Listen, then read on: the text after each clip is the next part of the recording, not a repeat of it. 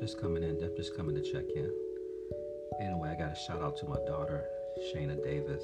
She's just turned 21 in October, and she graduates from college, University of Reno, this semester. When the semester's over, I guess she graduates in May or June, whenever they do their graduations.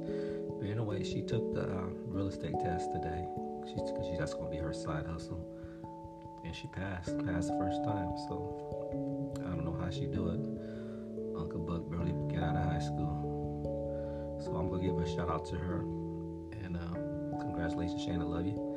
And what we're gonna talk about later today, I'm not sure if we're gonna do it today or tomorrow. What we're gonna talk about, we're gonna have a series on Mama's Boy, women that single moms is raising their boys, actually their young teenage boys. And we got a series on Daddy's Girl, because we go do a Mama's Boy, we gotta do a Daddy's Girl. And then we got a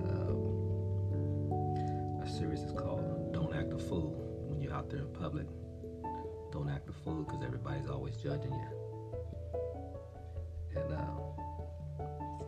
my daughter wanted me to do one on her called The College Days, when we got her down to University of Reno, got her apartment, all that stuff.